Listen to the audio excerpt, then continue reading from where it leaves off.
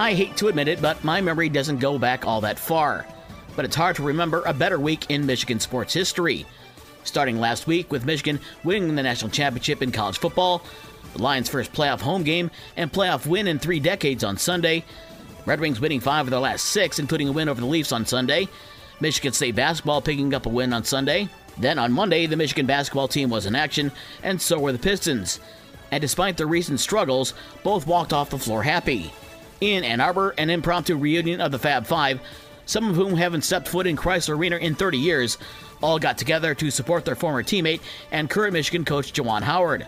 Olivier Nkamhoua had 20 points, Terrence Williams had 18, and Michigan ended a 5-game losing streak with a 73-65 win over Ohio State. Chris Webber, Jalen Rose, Ray Jackson, and Jimmy King were all courtside to watch the current Wolverines close the game on a 13-4 run to beat the Buckeyes. In other college basketball, Boston College over Notre Dame, 63-59. NBA, the Pistons, the day after making a trade with Washington, faced Washington on the road, and Alec Burks had the game of his life, coming off the bench to score a career-high 34 points to lead the Pistons over the Wizards 129-117. Detroit snapped a 7-game losing streak and won for only the 4th time this season. Elsewhere, Cleveland over the Bulls 132-91, and Utah beat Indiana 132-105. NHL, the Wings and Hawks were off. The Blackhawks are home tonight to face San Jose at 8:30. The NFL wildcard round coming to a close yesterday. Buffalo won their delayed game over Pittsburgh 31-17.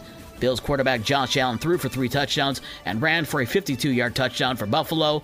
The Bills will host Kansas City on Sunday at 6 o'clock.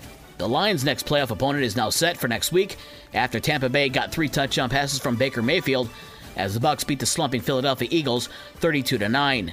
Tampa Bay at Detroit on Sunday at 3 o'clock at Ford Field. Saturday's games have Houston at Baltimore at 4:30 and Green Bay at San Francisco at 8:15. Michigan football coach Jim Harbaugh has met with the LA Chargers about their head coaching opening. Harbaugh is the 8th person that's interviewed for the spot. Neither the Chargers or Harbaugh have said anything about what took place. USC quarterback Caleb Williams has now officially declared for the NFL Draft. Last year's Heisman Trophy winner is among several players the Bears could possibly take with the number 1 pick. High school sports from Monday, most games were canceled, but we did get a few games in. On the boys' side, Berrien Springs over Dowagiac 75-32. On the girls' side, Dowagiac over Berrien Springs 48-45. We've got another full slate of games scheduled for today, but because of the weather, those games really are weather permitting. For the rest of the scores from last night and the schedules for today's games, check out this station's website. With your morning sports for Tuesday, January 16th, I'm Dave Wolf.